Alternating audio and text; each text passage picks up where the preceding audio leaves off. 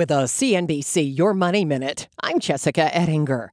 JP Morgan Chase recently sent me a note saying they incorrectly charged me a bank fee and they've already refunded it. Well, I turned around and scanned every statement to see what other fees they were trying to charge me that they didn't fix. And CNBC's Tyler Mathisen had this to say on TV about his bank. Banks are ingenious at figuring ways to hit you with fees. The latest one I've is the paper statement fee that I'm paying for not going wireless. What is it called? Paperless in my accounts. $3 a month from my bank. I'm happy with them. The Biden administration's been taking on egregious and junk fees. And as for overdraft fees, Chase, Wells Fargo, and Bank of America have drastically cut them. But they still raked in $2 billion from those last year at about $35 per transaction, and that's lucrative. The Consumer Financial Protection Bureau wants to cap that at only $3, and banks are getting ready to fight.